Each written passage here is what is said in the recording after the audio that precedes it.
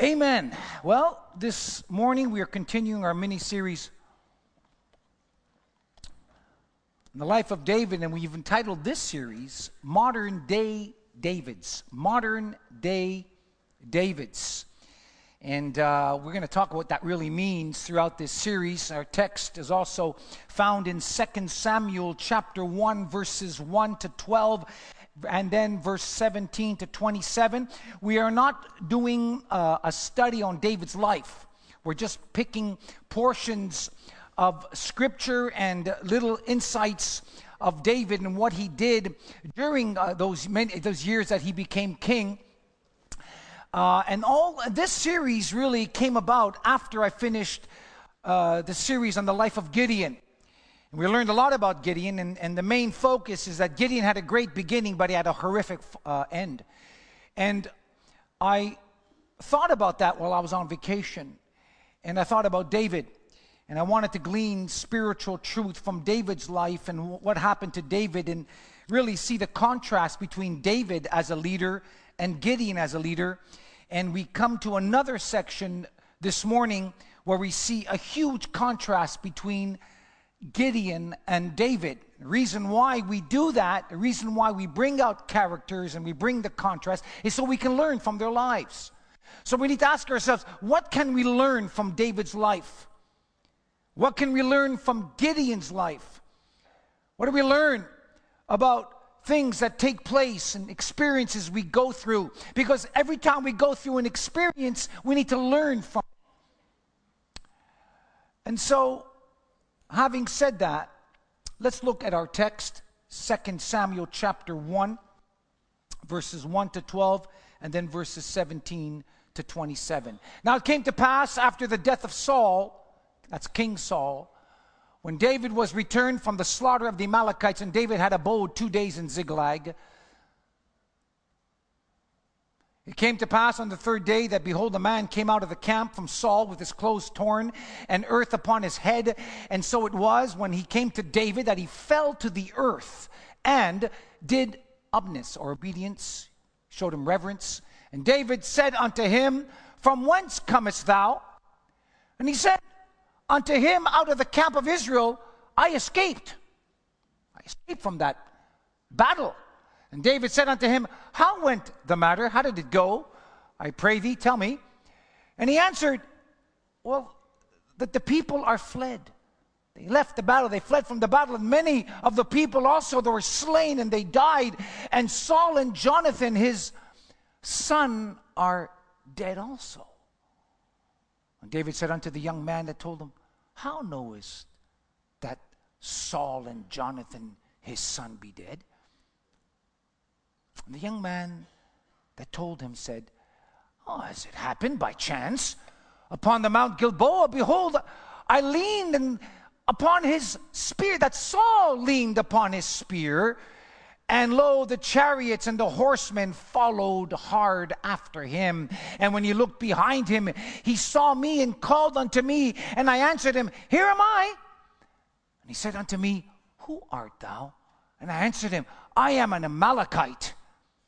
And he said unto me again, Stand, I pray thee, upon me, and slay me, for anguish is come upon me, because my life is yet whole in me. So I stood upon him, and I slew him, because I was sure that he could not live after that he was fallen. And I took the crown that was upon his head, and bracelet that was upon his arm, and have brought them hither to you, to my Lord David. And then David took hold of his clothes, and he tore them, rent them, and likewise all the men that were with him. They followed his example. And they mourned, and they wept, and fasted until the evening hour. And Saul and Jonathan his son, and for the people of the Lord, and for the house of Israel, because they were fallen by the sword.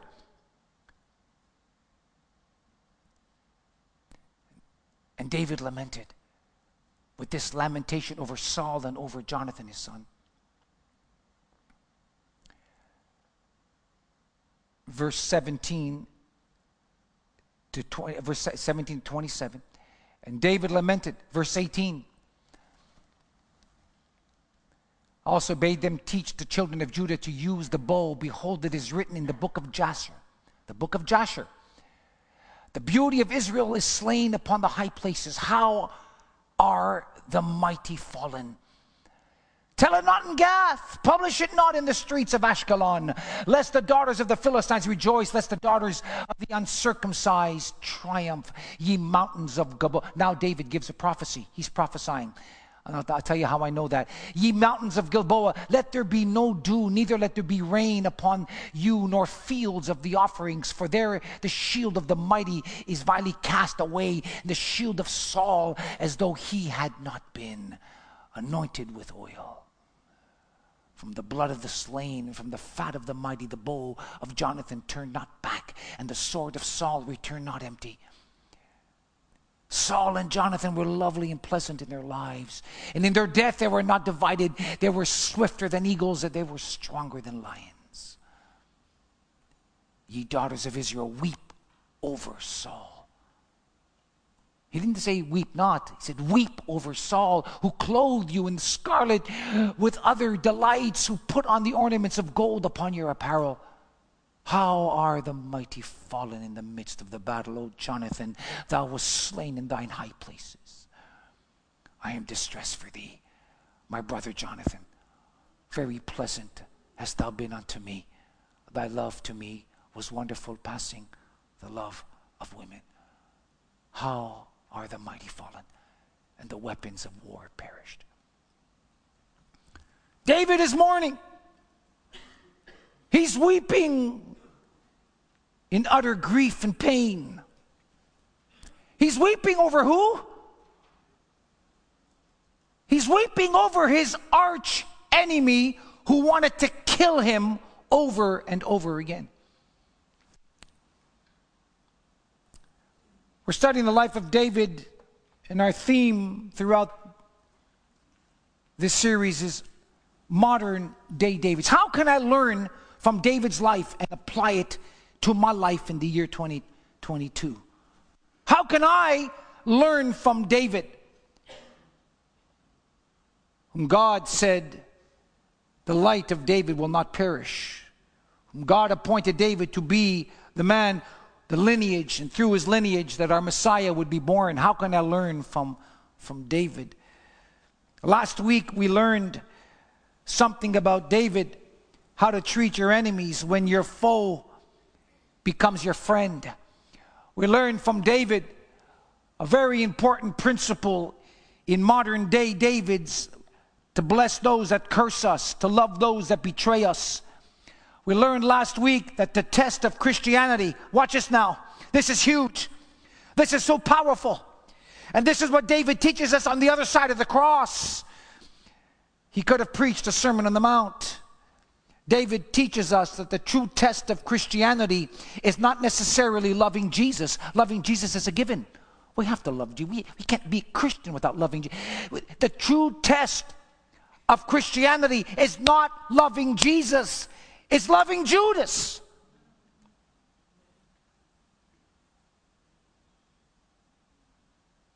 That's the test. We all love Jesus. It's easy to love Jesus, but can you love Judas?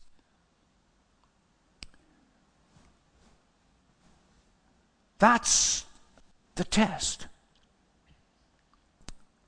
And we want to continue on that theme because character is revealed through adversity, isn't it? Character is always revealed through adversity. How will you respond? And so our backdrop this morning is that Saul is running from the Philistines. We see this in chapter 31. He's running from the Philistines. Isn't it interesting? It paradoxically is. It was Saul running from the Philistines, but it was David that was running from Saul all those years. And now Saul is running from the Philistines. Whatever you sow, you will reap. So many life lessons. I don't even know what. There's just so many life lessons in our story this morning. But Saul is now running from the Philistines, and he ends up in a place called Mount Gilboa, and he doesn't know it, that this is going to be his final moment. He doesn't know it. You know, friends, we don't know from one day to the next what's going to happen in our lives. We don't know. what takes place, what happens tomorrow. Saul had no idea that this would be his last moment, but he's on Mount Gilboa. Very interesting place. My first trip to Israel, I visited Mount Gilboa. I have a fascination with David and his life. And these stories that we read, learn, and studied all my life, I've preached on the life of David. I've done numerous of series, different series on his life. And I wanted to go to the caves that he visited. I wanted to go to Mount Gilboa, where King Saul committed spiritual suicide and eventually physical suicide. That's the title of my message. Spiritual suicide. But let me say to you that spiritual suicide always takes place first before there's a physical suicide. Saul is living a life of hopelessness. He's running away from the Philistines. He ends up in Mount Gilboa. And here David, at his funeral, gives the greatest eulogy in the entire Bible, and he prophesies against Mount Gilboa. This is where Saul took his life, and he kind of curses Mount Gilboa. He curses the place where Saul took his life. And you know what, friends? I visited that place. History tells us, and historians tell us, that before it was a lush mountain full of vegetations and flowers and greenery everywhere. Today it is barren. Very similar to when Jesus cursed Capernaum. I also visited Capernaum, but it's barren. It was thriving during the time of Jesus. Barren today. Jesus cursed the place. And David pronounces a curse over Mount Gilboa. And today, if you visit it, it's nothing to behold at all. Isn't that fascinating? Saul is in a place where he sees no hope. It's a terrible thing when you see no hope. It's a terrible place to be in when you feel hopeless. No way out, no exit. You see, friends, the bottom line is this: your sin will find you out. You can't run away from God. You can't hide from God. Maybe Saul could have written Psalm 139, perhaps, when David said, Lord, I can't run from your presence. Where can I go from your presence? If I'm in hell, you're there. If I'm in heaven, if I turn to my right, you're everywhere. Saul, you can't run away from God. You can't run away from your sin. You can't hide from sin. Oh, I know it's not popular to talk about sin today. I know that. I know that there's people that don't want to talk about the blood or sin. No, they don't want to deal with that. They just want to tell you how wonderful you are and how blessed you are, how merciful everything is. They don't want to tackle anything that's sin. No, you just made a mistake.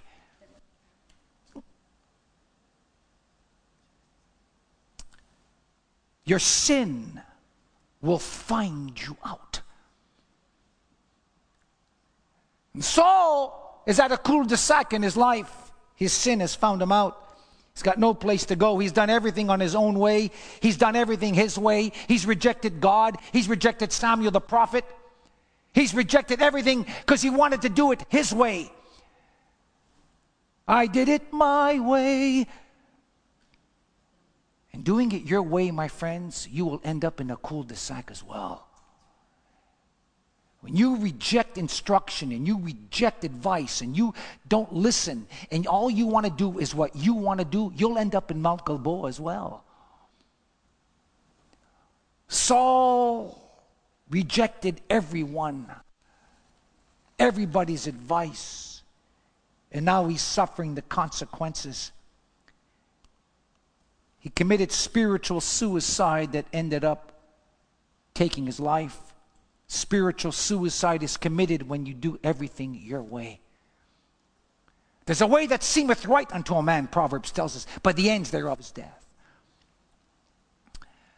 And he even pretended to repent when David found him out. And David, at another cave, tore a piece of his robe. And when he confronted Saul, said, Saul, I could have killed you, but I didn't. I can't touch the Lord's anointed. Why are you hounding me? Why are you hunting me? I mean no harm to you. And he showed the piece of cloth, his robe. And Saul seemed to be remorseful, and he cried and he said, I'm sorry, you are more righteous than I. But it was all an exterior veneer. It was all a hypocritical expression. There was no depth. It was disingenuous.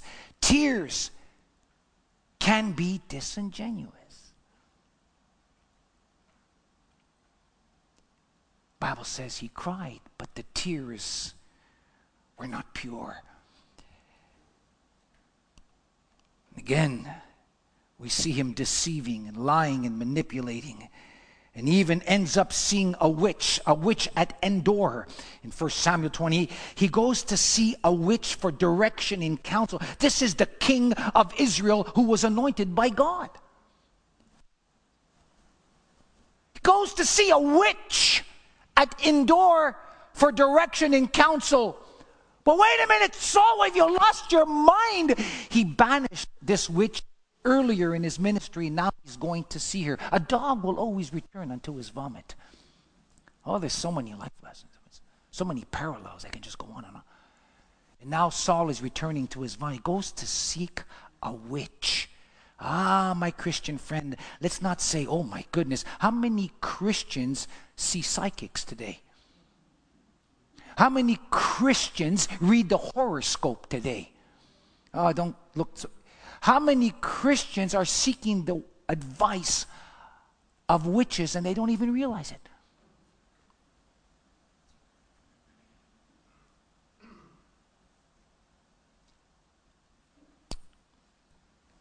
Why did Saul do that? Because he's rejected God. He's lost his connection with God. And when you lose your connection with God, you'll do crazy things. Things that don't make sense. You lose your mind, your focus. The flesh takes over. Does horrible things. He goes to see a witch for direction.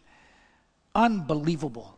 It's exactly what Jeremiah tells us in the 17th chapter. The heart is desperately wicked. Who can know it? When I have people tell me, well, I'm just going to trust my heart. God bless you, okay. But I don't trust my heart because my heart's wicked. Again, you won't hear this today because we're so beautiful. We're wonderful people and we're so nice and loving and you're just such a beautiful. Let me tell you something. My heart is wicked. My heart is wicked. That's what the Bible, who can know it? Listen, I can deceive myself if I'm not careful. Why do you think the Bible says, be careful, in the last days many shall depart, many will be deceived, giving heed to itchy ears, giving heed to seducing spirits. They're not standing strong upon doctrine anymore, and they're fading. And they're so, I'm sincere. You're sincerely wrong. Your heart has deceived you. Can I be honest with you? Please don't tell me I trust my heart. I don't trust my heart. And I don't trust my feelings either.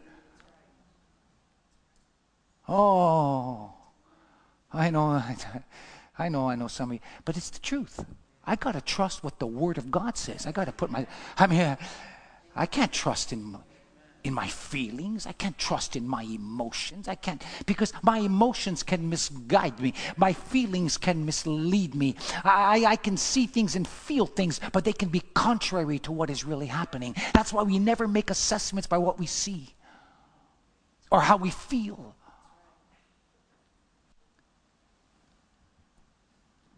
And so, Saul is at Mount Gilboa, and he's coming to an end.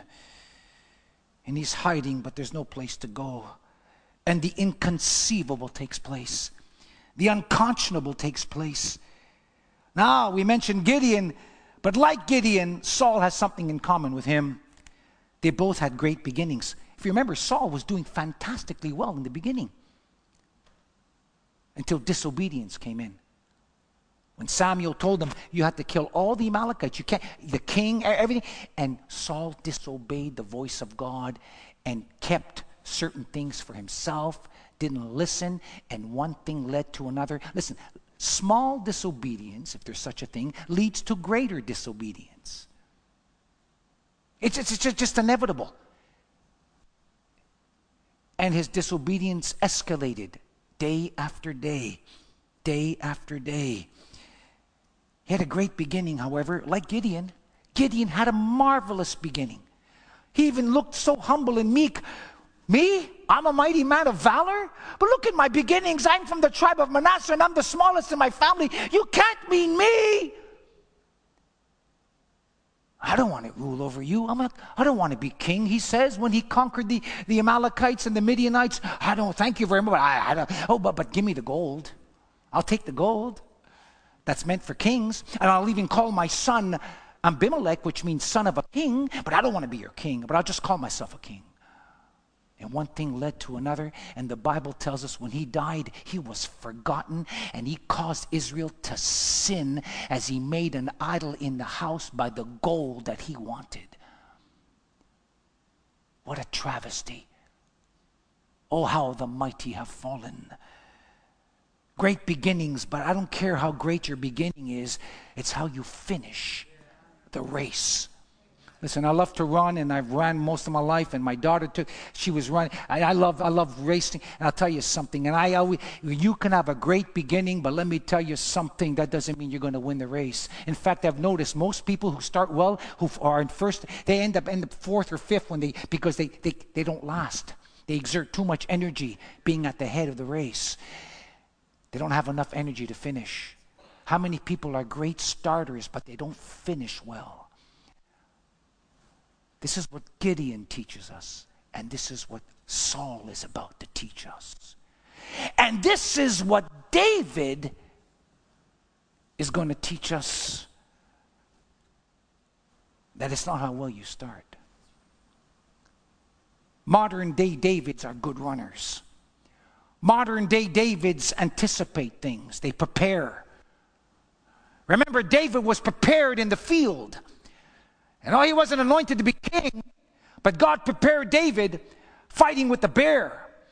And then after he fought with the bear and learned that lesson, he fought with a lion and learned a couple of lessons as he fought the lion that prepared him for Goliath. And guess what? Ultimately, there was a fourth beast in his life, and his name was Saul. And for 14 years, God was preparing David through Saul's tyranny.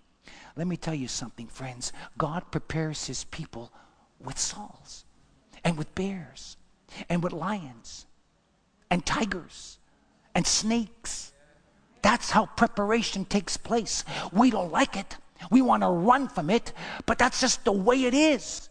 In God's university, you are being prepared by the snakes, the Sauls, the bears, and the lions of this world. Oh, we don't like to hear that. We don't want it. But that's the truth. I got to finish well. Saul said to David, when David showed him love, Saul confessed, he says, David, I'm sorry. 1 Samuel 26, verse 21. I played the fool, he said. That could have been written on Saul's epitaph. I played the fool. He started well, but he played the fool. But David embraced him and loved him despite him. We learned last week that character is tested in two areas, and I gave you principles that end, not begin, that end with T-I-O-N. And character is revealed in two different areas, in promotion and in persecution. Your character will be tested when God promotes you. How do you succeed in success was one of my messages. Many people fail in success. Gets to their head. They think they're the cat's meow. They think, oh, look how great I am. Look what I did. Look, and you end up failing in success. That's what happened to Gideon. That's what happened to King Uzziah. That's what happened to King Asa. David succeeded in success because he was humble and he gave all the credit to God, and his success did not change him. Your character will be revealed in promotion and in persecution. How do you handle your trials? Most of us look at our trials as our worst enemies. you must look at your trials as your best friend. Because it's your trials and the lions and the bears and the Goliaths that are going to make you what you are. You can't be anything or anyone in God without lions, bears, and Sauls. You won't grow, you won't develop, you won't learn anything. So when a Saul comes against you, instead of trying to run from him, instead of complaining and murmuring, tell him, Lord, how am I going to learn through the Saul experience I'm going? Your character will be tested when you're being blessed and when you're being cursed. How do you respond? The Bible says David responded wisely. 1 Samuel 18:14. There becomes the theme of David. He behaved wisely. He behaved wisely when Saul wanted to kill him, when Saul wanted to promote him. All through life, David behaved wisely. This becomes extremely important. He behaved. Behavior. That speaks of a lifestyle. It wasn't just once. Now, David made some mistakes later on. That's another sermon, and we're not dealing with that today. But in this context, David behaved wisely. Modern day Davids behave wisely. They behave accordingly. They don't look upon themselves. They don't have their own agendas. They behave wisely. They use wisdom. Wisdom is a gift from God. The Greek word Sophia. Sophia is wisdom. Now, Sophia has two elements to it. Sophia is a wisdom that you have, that God has given you. It's a gift. You can have, the Bible speaks of it in 1 Corinthians, the gift of wisdom, which comes upon you to give you discernment or understanding what to do at that particular moment. It's a gift. It's as the Spirit comes upon you, as it does in healings or miracles or tongues or whatever you want to. All those gifts that you see in 1 Corinthians chapter 12, the 9 gifts, the wisdom is one of them. And you can have a supernatural unction of wisdom to know what to do at that particular time in your life. It's not knowledge. It's knowing what to do. You can have lots of knowledge, but don't know what to do with it. A lot of preachers have a lot of knowledge, but that's all it is. Knowledge puffeth up. I don't want knowledge. I want to be able to behave wisely. I want to be able to do things that bring glory to God. I don't care how smart I am. I don't care how many PhDs I've got. If I can't behave wisely, it means nothing. And so David behaved wisely in two areas: through promotion and through persecution. 4 times Samuel, the author of this book, mentions David behaved wisely. And today we're going to look at, I believe, the greatest evidence of David's love and his wisdom that I see. One of the greatest examples right here in our story. Remember, I'm going to say it again. The true test of Christianity is not loving Jesus, loving Judas. And so let me ask you, can you love Judas in your life? Are you able to love Judas? Your friend that betrays you with a kiss. Saul invited David to his home to marry his daughter, to be part of the family. And now he wants to kill him. Judas was part of the family.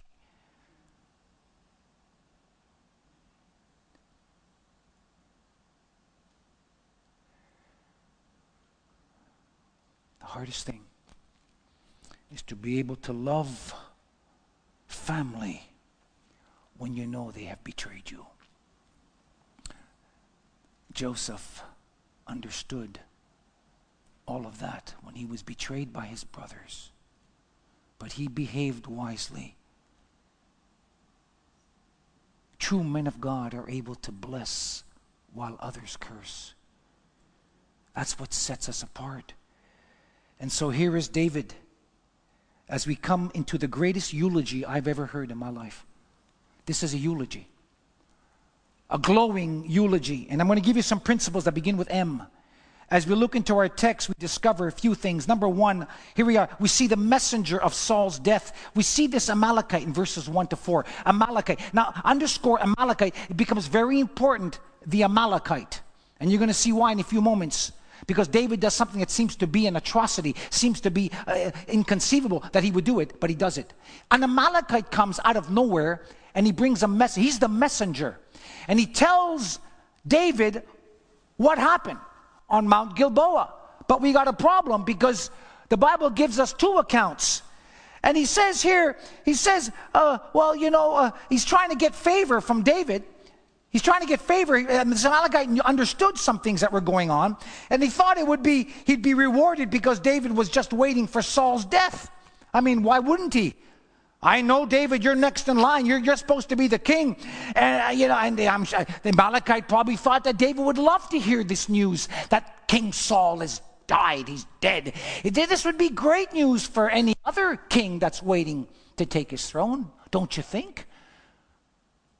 And so we have this messenger, this Amalekite. But notice now the message, verses 5 to 12, the message of Saul's death. And as I mentioned, we have two accounts.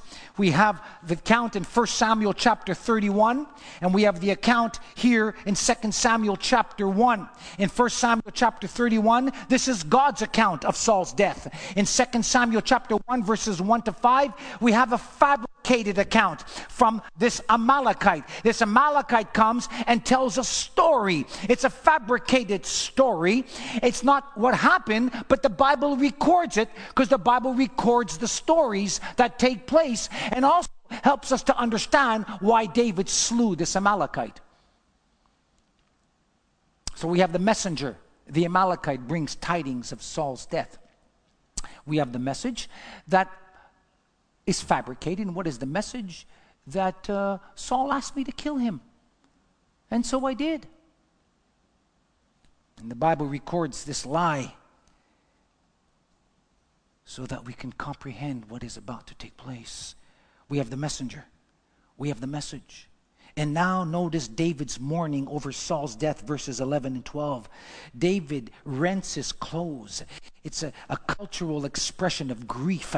He rents his clothes and he begins to fast and weep. He fasts for several days. He's weeping. He rents his clothes. And the Bible says his friends, his servants, they all followed his example. Oh, my friends, people will follow what you do more than what you say.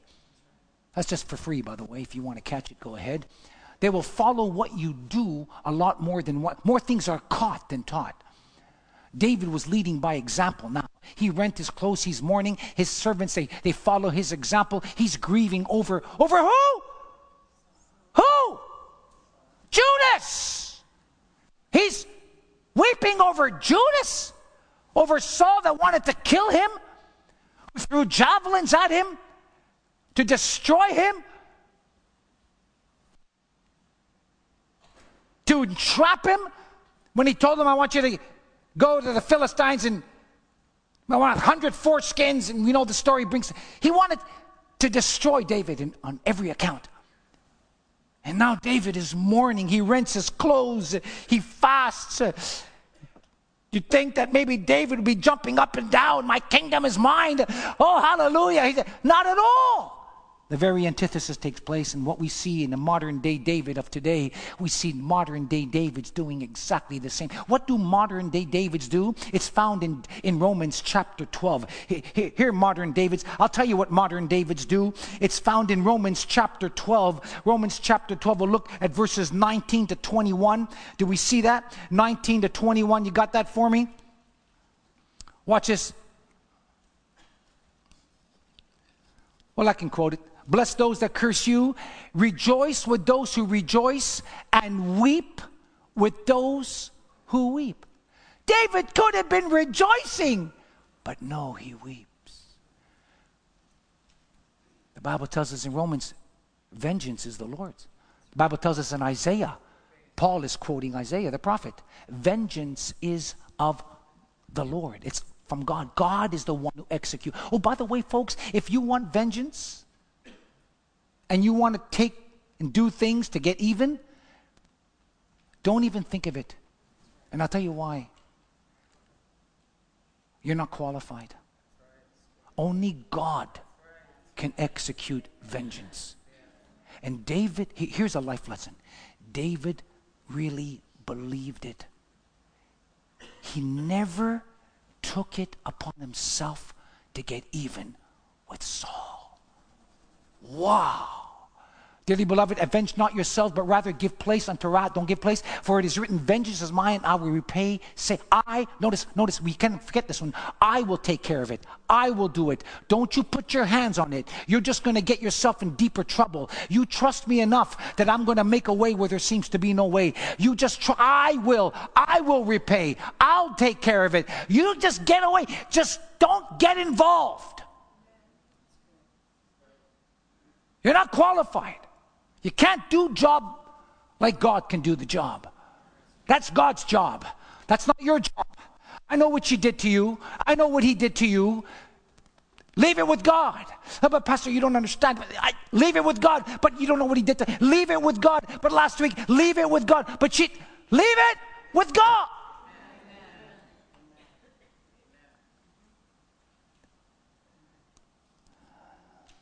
The point is, this is how all of us need to respond. And David responds in 3 ways. He mourns over Jonathan and Saul. He mourns over the people of the Lord. And he mourns for the house of the Lord, for the ministry, for the reputation of God. He says, tell it not in Gath. Don't publicize this. Don't let this be a spectacle. This is a travesty. What did we learn last week? Rumors give birth to tumors. That's for free. Don't publicize this. David is in pain. He doesn't want this to get out because he feels the horror. And thy zeal has consumed, the zeal of thy house has consumed me. David was concerned about the reputation of God, and he understood that this will cause the enemies of God to mock Saul and God and all of Israel. And he says, tell it not in Gath. Don't do it. He's concerned. So we see the messenger, this Amalekite. Remember, Amalekite's important. I'm going to tell you why. I found a nugget. The Amalekite is the messenger. We see the message. We see the mourning of David. He fasts. He prays. His servants follow his example. There's weeping. There should be rejoicing, but there's weeping. Notice now the murder. Yeah? I'm saying it, the murder. You might say, Pastor, hold on a second. It seems pretty, extreme, the murder. Well, there was a mandate. You see, I was going to say mandate, but I said murder. However, it is a mandate, and I'm going to tell you why. Notice what happens here. The mandate or murder of this messenger. The message, verse 13 and following, David did not believe this Amalekite's lie. And he does something that seems so cruel, but when you go deeper, are you ready for this? It was really in obedience to God's word. It was really in obedience to God's word. What David did by killing this Amalekite was in obedience. How do I know that? Well, let's turn to Deuteronomy chapter 25, verses 17 and 19, and I found a nugget. And I love nuggets. Watch this now, verse 17. Remember, this is Moses speaking laws. He's giving laws to the children of Israel. Remember what the Amalekites did. What? Remember what the Amalekites did unto thee by the way when ye were come forth out of Egypt. How he met thee by the way and smote the hindmost thee. In other words, what Moses is saying, remember what the Amalekites did. We see this in Exodus 17, and we see that as Israel was crossing the wilderness, that the Amalekites were watching and they were picking off the stragglers, picking off the weak ones one by one. Bible says, remember what they did to you. How they picked you off, the feeble behind thee, that was faint and weary. They feared not God. Watch this, here's the mandate. Therefore it shall be when the Lord thy God hath given thee rest from all the enemies around about it, in the land that the Lord thy God has given thee an inheritance to possess it, that thou shalt blot out remembrance of Amalek. What was the instruction that God gave through Moses as Israel entered into the land of Canaan regarding the enemies? What did God say? Nobody knows? Can I be straight with you? Destroy them all. I know we don't like to hear this, or you don't hear this today much either. That's just the way it is. That's just the way it is. Because God knew and knows the debauchery. God knows the kind of people they were. And that they were, and there are some people that are just reprobates, my friends. There are some people that will just not turn to God. They will not repent. They become reprobates. And God knows it. And I know it's not nice and people don't like to hear this, but it's the truth. And God says, David, the Amalekites, and he tells Moses, they are the most corrupt of all people, and you got to get rid of them. I know it's hard to digest it, but it's the truth. And David knew this and understands this. And so when this Amalekite lied for his own personal agenda, his own reasonings, God, he did something that some of us might question. He kills him. He says, how dare you lay hands on the king of Israel? How dare you come to me with your own agenda? You killed the king so you can get favor from me? How dare you do that? Did you not fear God? Do you not fear anything? You come and lie. You come to deceive me. David knew it. And I believe the Spirit of God spoke to him. Yeah, the Spirit of God would speak even back in the Old Testament. Do you remember many times God said, the Bible says, and God gave them over to the spirit of lies? The Bible says, the spirit of lying. I believe there's a lying spirit. The Bible speaks of lying spirits. And David discerned something. Remember, he behaved wisely. He had discernment. That's right. Modern day Davids have discernment. They just don't believe everything. They don't just say yes to everything. There's discernment. There's discernment. You're able to discern right from wrong. You don't say, yeah, there's a sense of understanding. And that's what's happening today. It seems like the church has lost their discernment. We believe everything, anything that's being said, yes, amen. No, what does the Bible say? And I'm telling you, friends, in the last days, deception is going to rise more and more and more, and the elect can be deceived more and more and more. And the reason why we're being deceived is because we don't know the Word of God. We don't know it.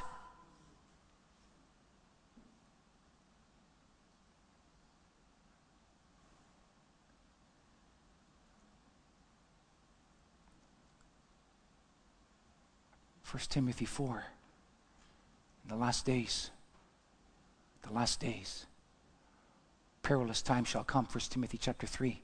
Then chapter 4 tells us, first thing Paul says, there's going to be a great deception. People will not be satisfied with sound doctrine anymore. Is there anything more than this? I mean, okay, I understand. I have friends who have left their faith. Strong believers left because they couldn't endure sound doctrine. They had itchy ears. Isn't there something else? Is there any new revelation that we can have? There's no new revelation.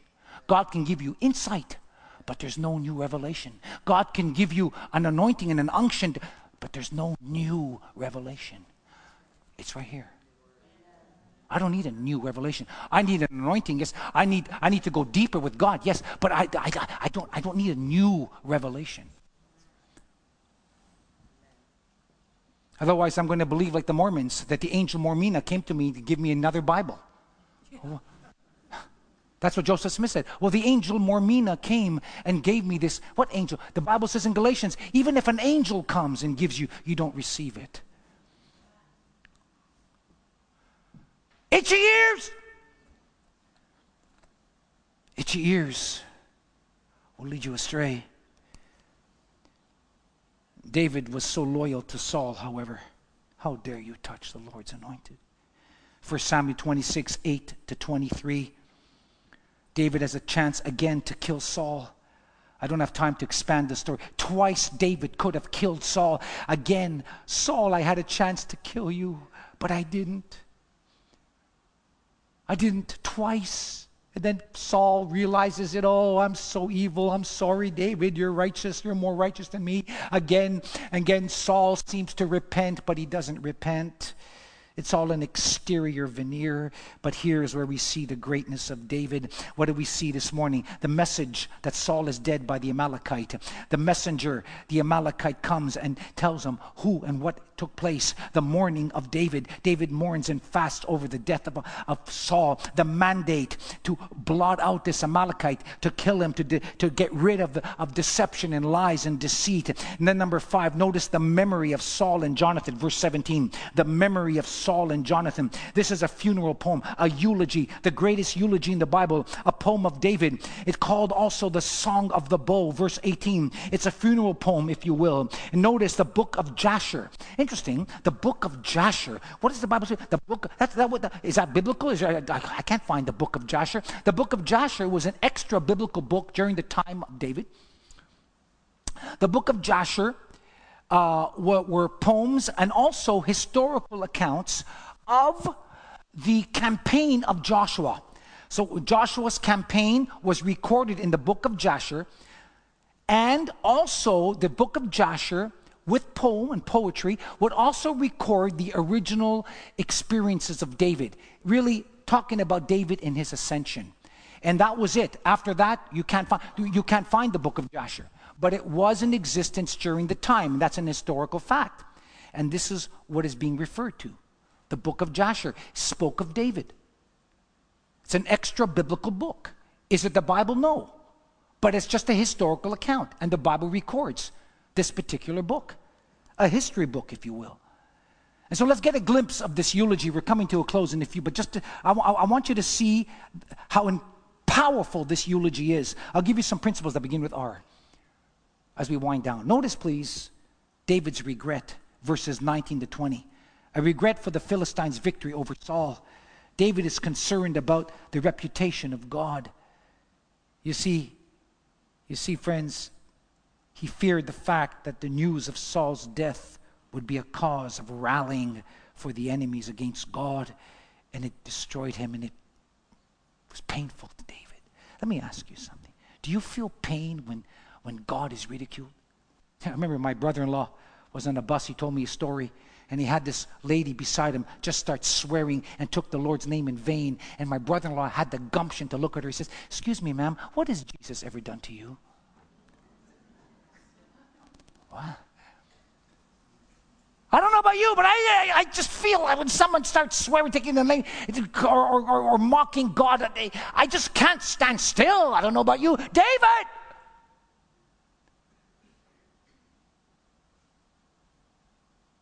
Felt the pain of that. Number 2, notice the repetition of Saul's earlier victories, verses 21 and 22. These are words expressing how God used Saul and Jonathan in their glory days. And David looks back at Saul and he remembers the great things that he does, and he prophesies and he gives a prophetic word about Mount Gilboa, and that's when he curses Mount Gilboa.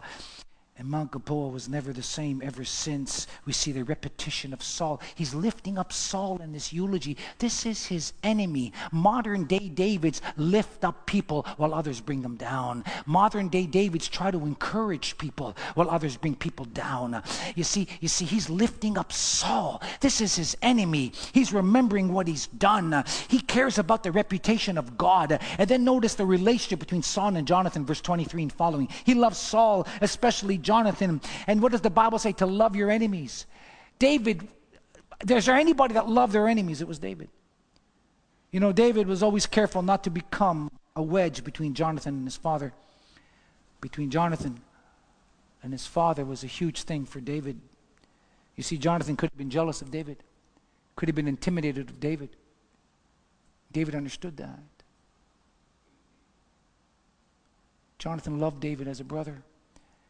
And now David remembers the relationship between Saul and his son, Jonathan. He talks about him. I wish I can expand more. David saying these were times that Saul and Jonathan were divided. There were problems because of David. Jonathan wanted to support David, and of course Saul wanted to kill him again and again and again. And Jonathan supported David, and David never forgot that, even to the point that they wanted to kill each other. And David never forgot that. However, he mentions now they die together, both son and father. And we see the tenderness. We see David's tenderness. We see his heart. his love. He's broken. His best friend has died, and now the king is dead. To David, it was still the Lord's anointed. Modern day Davids respect leadership. Oh, I don't want to get that one.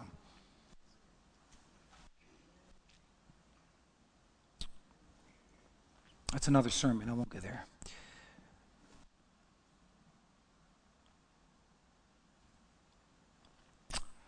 I didn't say agree. Respect. I didn't say to comply. I said respect. David had respect. He had honor. Modern day Davids give honor to the office that God has called whoever to.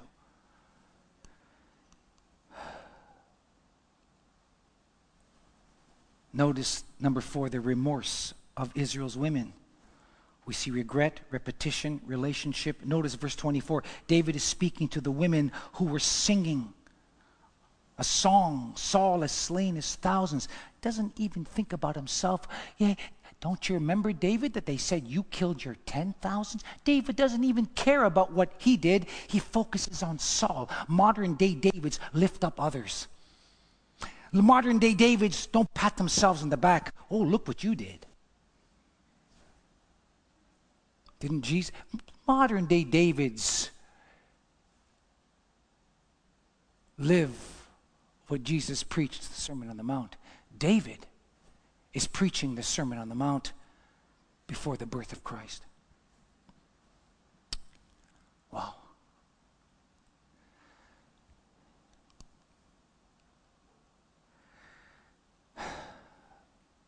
Saul slain the thousands. You see, David is humble. Look at Saul. He gave you so much. You benefited from his life. Look what he did for you. And we see that David was full of humility. 1 Samuel 18:18, 1 Samuel 24, 8-14. We see his humility. And then David remembers, watch this now, his love for his best friend. And I get some of these skeptics and these liberal theologians that try to obliterate and pollute. And they said, well, David is just expressing his relationship with Jonathan because David, he was maybe a little bit like that. How this? What?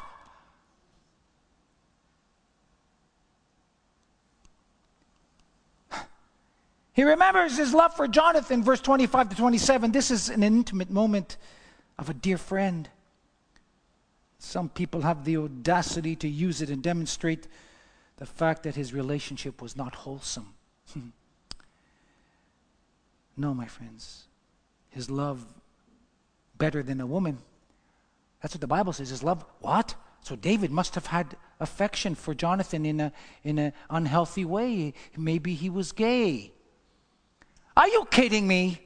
Like really? Really?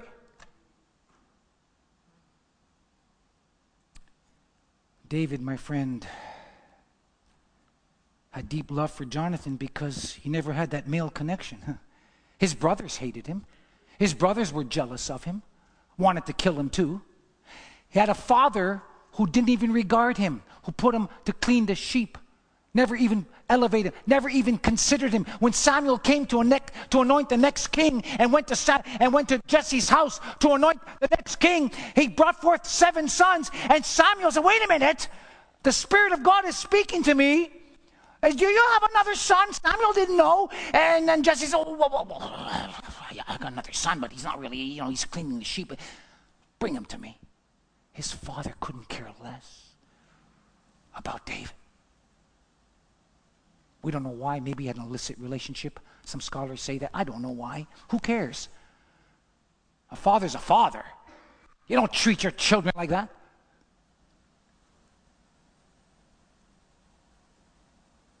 David had been rejected over and over again through male leadership, male roles. He had no friends. Jonathan was the only male that ever showed him any kind of friendship. That's what you see in this eulogy. That's it. So I speak to you, Mr. Liberal theologian, who had the audacity to say that he had a gay. I got a good Greek word for you if you're ready. It's called what? Hogwash. That's what it is right there. Look it up in the Greek. Actually, I got a deeper word. I won't touch that one. It's not in the Greek. It's in the English, and I won't say it. But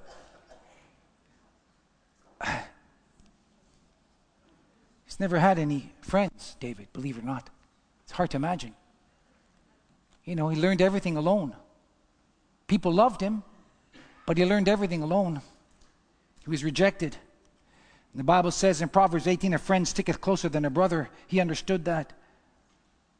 See, friends, if you got a friend like that, a friend like Jonathan, you are blessed indeed. Proverbs 27, I love this. I got another nugget. Verse 9, are you ready for this? Ointment and perfume rejoice the heart. So doth the sweetness of a man's friend. Here's David's son, Solomon, saying the sweetness of a man's friend.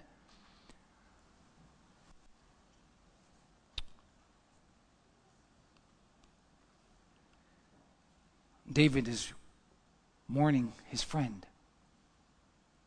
That's all. He loved him like a brother. That's all it is. Now, interesting, there's two things missing from this eulogy. There are two important things that are missing in this eulogy that it behooves me to tell you. I have to. Two things. There's no mention of Saul's faults. You don't see any mentions of Saul's faults. David could have written a whole chapter on him dodging javelins, running for his life, being lied and deceived, Saul killing all these men on David's account. He could have written 10 chapters. Why? Because modern day Davids do this. 1 Corinthians chapter 13 tells me, charity suffers long, is kind. Charity envieth not, vaunteth not itself, doesn't puff up, doth not behave unseemingly with wisdom, seeketh not his own, is not easily provoked, thinketh no evil, rejoice not in iniquity, but rejoices in truth, beareth all things, believeth all things, hopeth all things, endureth all things. David could have written 1 Corinthians chapter 13.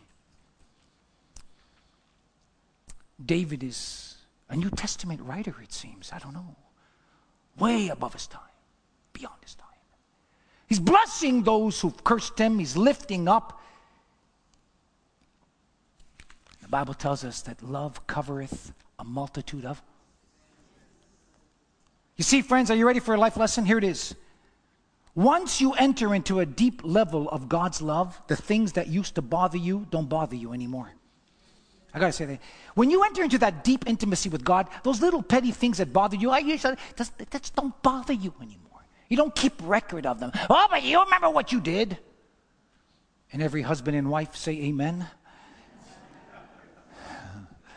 Yeah, honey, I know, but last year, you remember? Yeah, but 2 weeks. There's no mention of his fault. But there's also, David's also honest. He's not a liar. There's no mention of Saul's piety either. There's no mention of Saul's piety. There's no mention of his holiness, of his righteousness. He never mentions that. He's honest. He's not going to deceive. No mention of his faults, and no mention of his piety. There's none. So what does this say about David? David lamented when he could have been rejoicing. You see that? That's a life lesson. What we learn about David's life is that I must commit myself in being faithful to God's leadership, even if I don't agree. I know this is hard. And I've had to struggle with this myself, but I've experienced it in a particular church I was at. It was very difficult. But David teaches us this. Because David understood it's whom God allows to lead is the Lord's anointed, whether I agree with him or not. To rule or reign, that's God's decision. 1 Samuel 24 tells us this. You see, here it is. You can't, are you ready for the life lesson? You can't be in authority till you learn to submit under authority. If you can't submit under authority, don't expect to be a great leader. Every great leader from God has learned to submit under authority first. And that's the problem today. Very little submission, because everybody's an armchair pastor. Everybody knows better than the pastor, better than the leader. Everybody has their opinion. And if I was the pastor, can you imagine if I had a record of people who said, if I was the pastor? Maybe if you had, it's unbelievable. You always think you can do it better if you were the pastor, or if you were this, and if you were that leader, if you were the Sunday school. We always seem to say that, don't we? And I'm not saying you're wrong. Maybe you would be. It's the spirit behind what's being said that I'm talking about. You will never be an authority, true authority, not man-made, manipulated authority. There are some pastors that are pastoring, it's not because of God, it's because they manipulated their way to the top. I'm not talking, and that can happen too. And what do you do when you're in that situation? That's another sermon. I can't go there this morning. But David learned to submit. David had a chance to avenge himself over and over again, but he didn't. He said, I will not touch the Lord's anointed. Was Saul anointed? Well, he was originally. He lost the anointing. Well, Pastor, can you lose your salvation? Can you lose the anointing? You can lose your anointing. We see it here. Saul was anointed. Not anointed anymore. Because of his choices, his rebellion, his disobedience. You can lose something that you've had.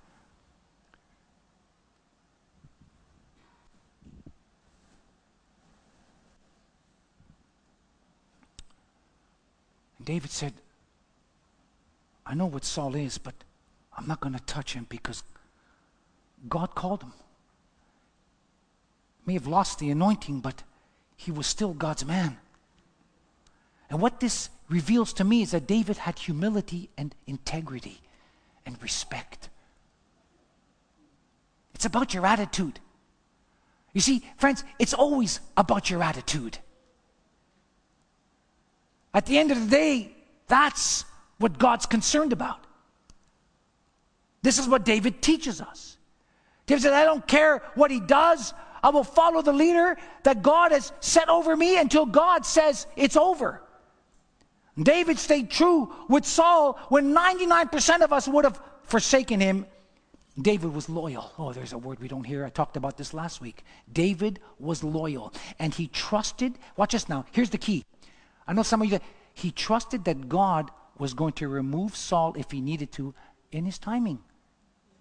David never took the opportunity to remove Saul.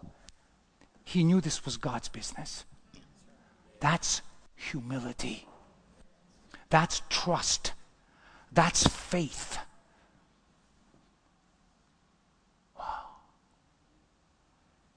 Wow. David was loyal. Titus chapter 2, verse 10 says, chapter 2, verse 10, I don't think I gave you that scripture, George. I forgot to give it to you.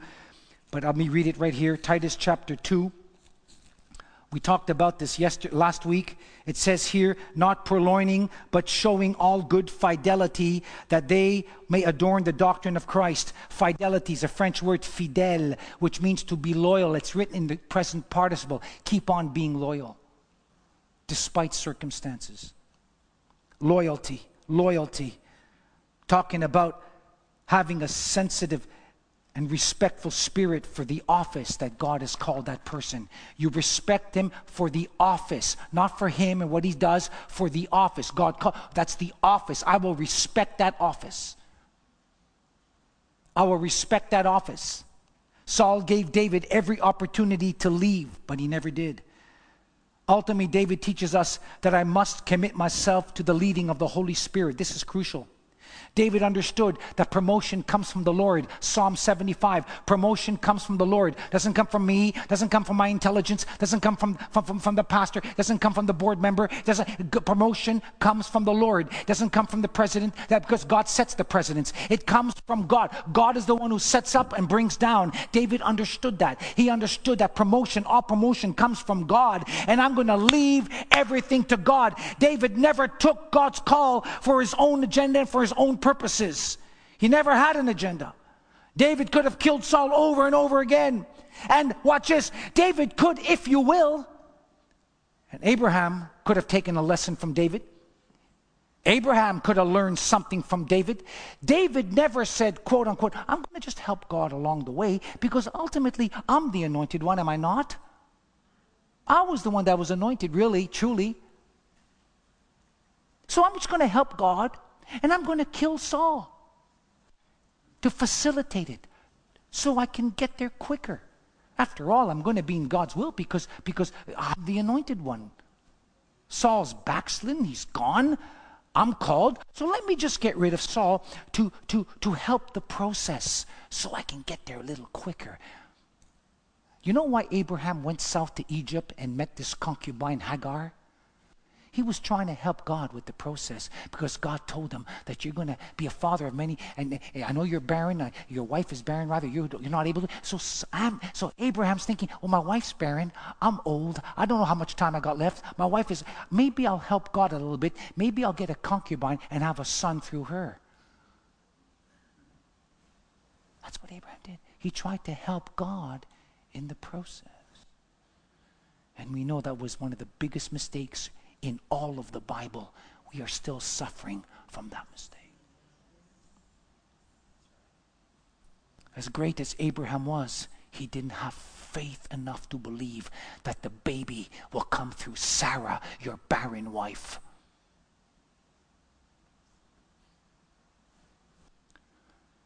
No!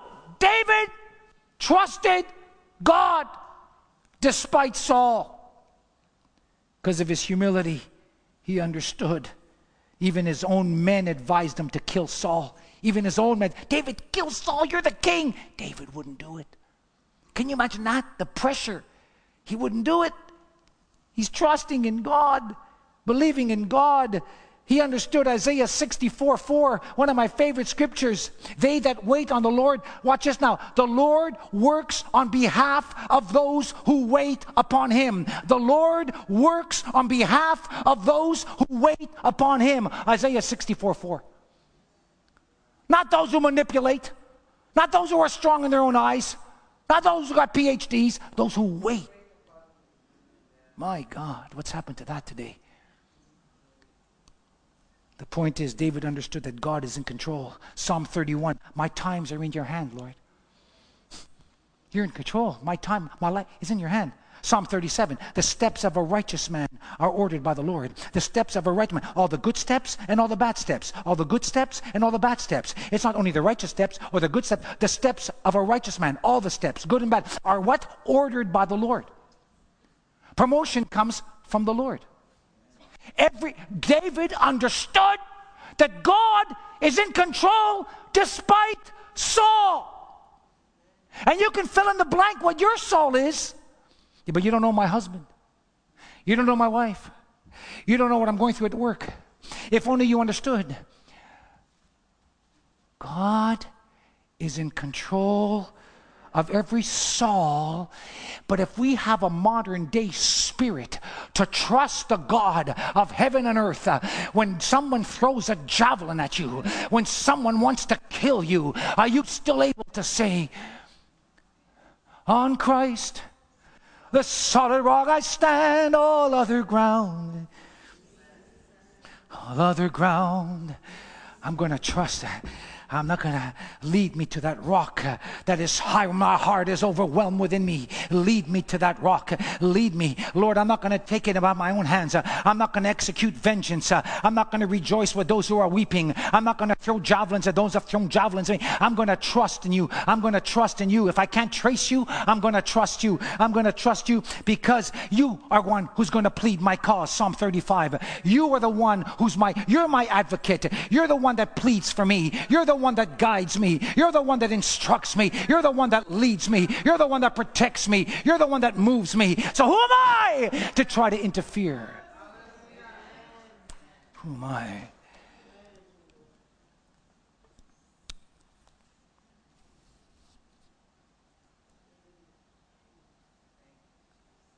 I just thought of something.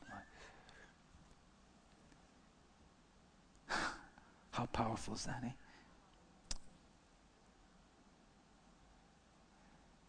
I know thy works. Behold, I have set before thee an open door. God speaking to the church of Philadelphia. That no man can shut. For thou hast little strength, David. Thou hast kept my word, David. Shakadavai. And hast not denied my name. David, I know this door seems pretty grim, but nobody's going to shut it and nobody's going to open it but me. Because you've kept my word, David, I'm going to honor you.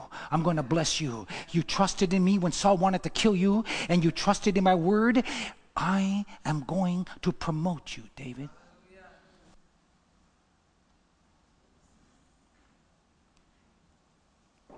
And he did. You see, it's all about his leading and his timing. And we see David's vindication in 2 Samuel chapter 2, verse 1. God vindicates David. And it came to pass after this that David inquired of the Lord. He always inquired. He always prayed. It's the first ingredient to any kind of success. He inquired of the Lord, saying, shall I go up to the cities of Judah? And the Lord said unto him, go up. And David said, whither shall I go up? And he said, unto Hebron. So David went up with his 2 wives. He went up, and his men were with him, every man his household. And he went up, and the men of Judah anointed David king. Oh, the time has come, David. The time has come. You suffered a lot, David. 14 years you ran like a fugitive. You suffered the tyranny of Saul. But you behaved wisely, David. You never threw a javelin at him. You blessed him when he cursed you. You loved him when he hated you. Modern day Davids do the very opposite that the world does.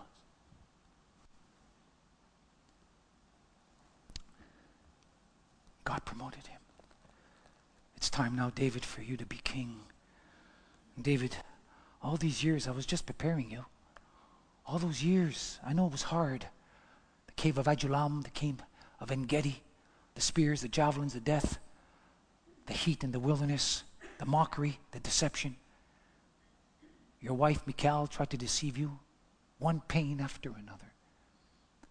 But David, I took my time with you because I have something special for you.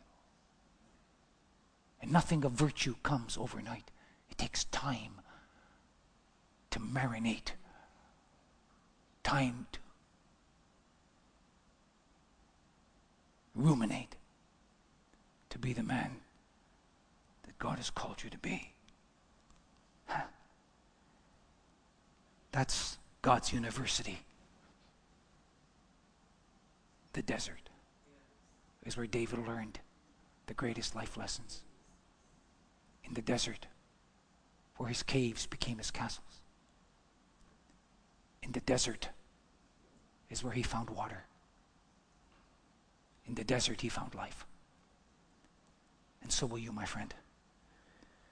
If your heart is right and you trust in God. So important to trust him when you're in the desert. So important to trust him when you don't see maybe the answer to your prayers. And this is where I need to listen to myself. I get discouraged sometimes. To trust him that God has a plan for you. And so we need to ask, Lord, is this your time in my life? Is this your place? Speak, Lord, for thy servant heareth. Speak, Lord, for thy servant heareth. Never take things in your own hands. Never take things in your own hands. Put them in His. Because He's got the whole world in His hands. He's got the whole. In His hands, He's got the whole. In His hands, He's got the whole.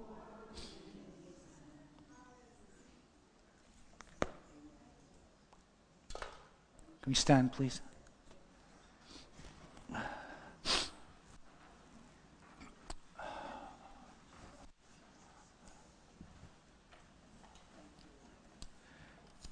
Every head bowed just for a moment.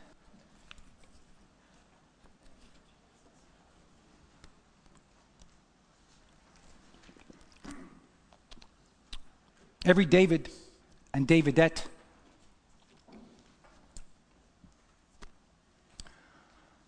will have promises made, and even God speaking to you that you have not seen come to pass yet. That's just reality. Every David has a Saul. Every David will experience deception and lies. Every David will go through fear and persecution. If you haven't, you're not a David. David did something that sets him apart. He behaved wisely through it all because his trust was in God. What about you, my friend? Where are you at today? Are you trying to manipulate things and force things, try to get even, vindictive? Are you throwing javelins at those who've thrown javelins at you? Are you trusting that God's going to make a way even if you don't see it, even if you don't hear it, even if you don't feel it? Even when I don't see that you're working, even when I don't feel that you're working, you never stop. He never stops working. He never stops. He never stops working. Even when I don't see that you're working. David could have said that for 14 years. Even when I don't feel that you're working. Every time he was betrayed, broken and bruised. He never stops. He never stops working. Do you believe that? When God is silent, when you can't trace Him.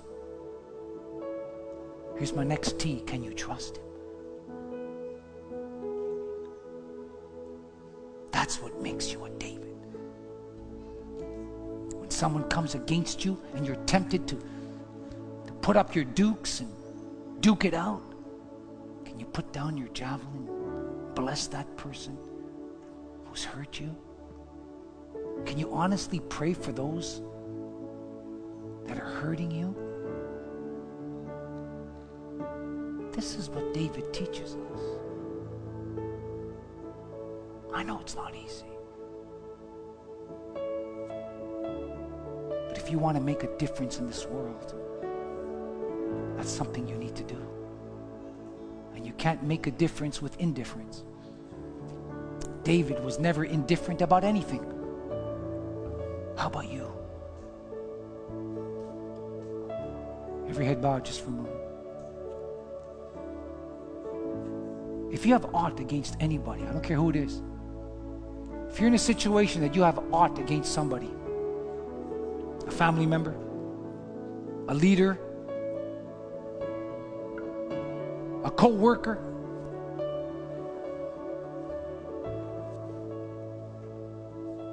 and you're tempted to pick up that javelin. If you're in a situation that your enemy has fallen or something has happened to him or her, and you're tempted to rejoice. But God's saying, no. Begin to weep. Begin to weep. If you're in a situation this morning, you find yourself running from something, fear. Fear is causing you to run like Saul.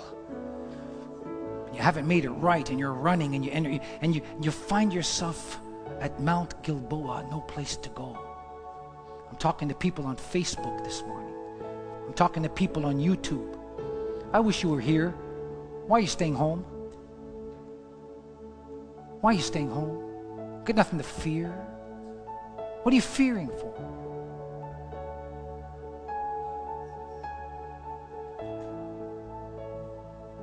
Fear.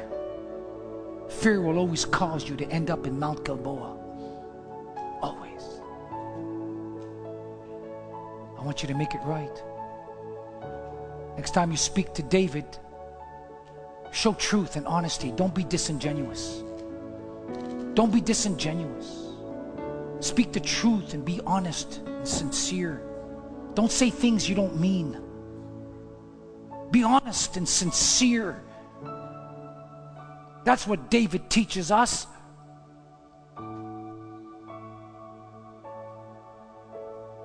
I don't know where you are today, but I believe some people need to put down their javelins. In this room, that's right. I'm not talking to people I'm talking about people in this room. We're going to sing a chorus and I'm going to pray. As we sing this chorus, because Pastor Josh always brings a good one, I want you to do what we heard yesterday, Brother Rick. I want you to look in the mirror, face the mirror. Say, Lord, is there something that I see? This man, this woman that I see, is there something in me that needs to change? No, not Saul. I know Saul's got problems, but me. I'm going to keep pointing my finger at Saul all the time. Me. Is there something in me that needs to change?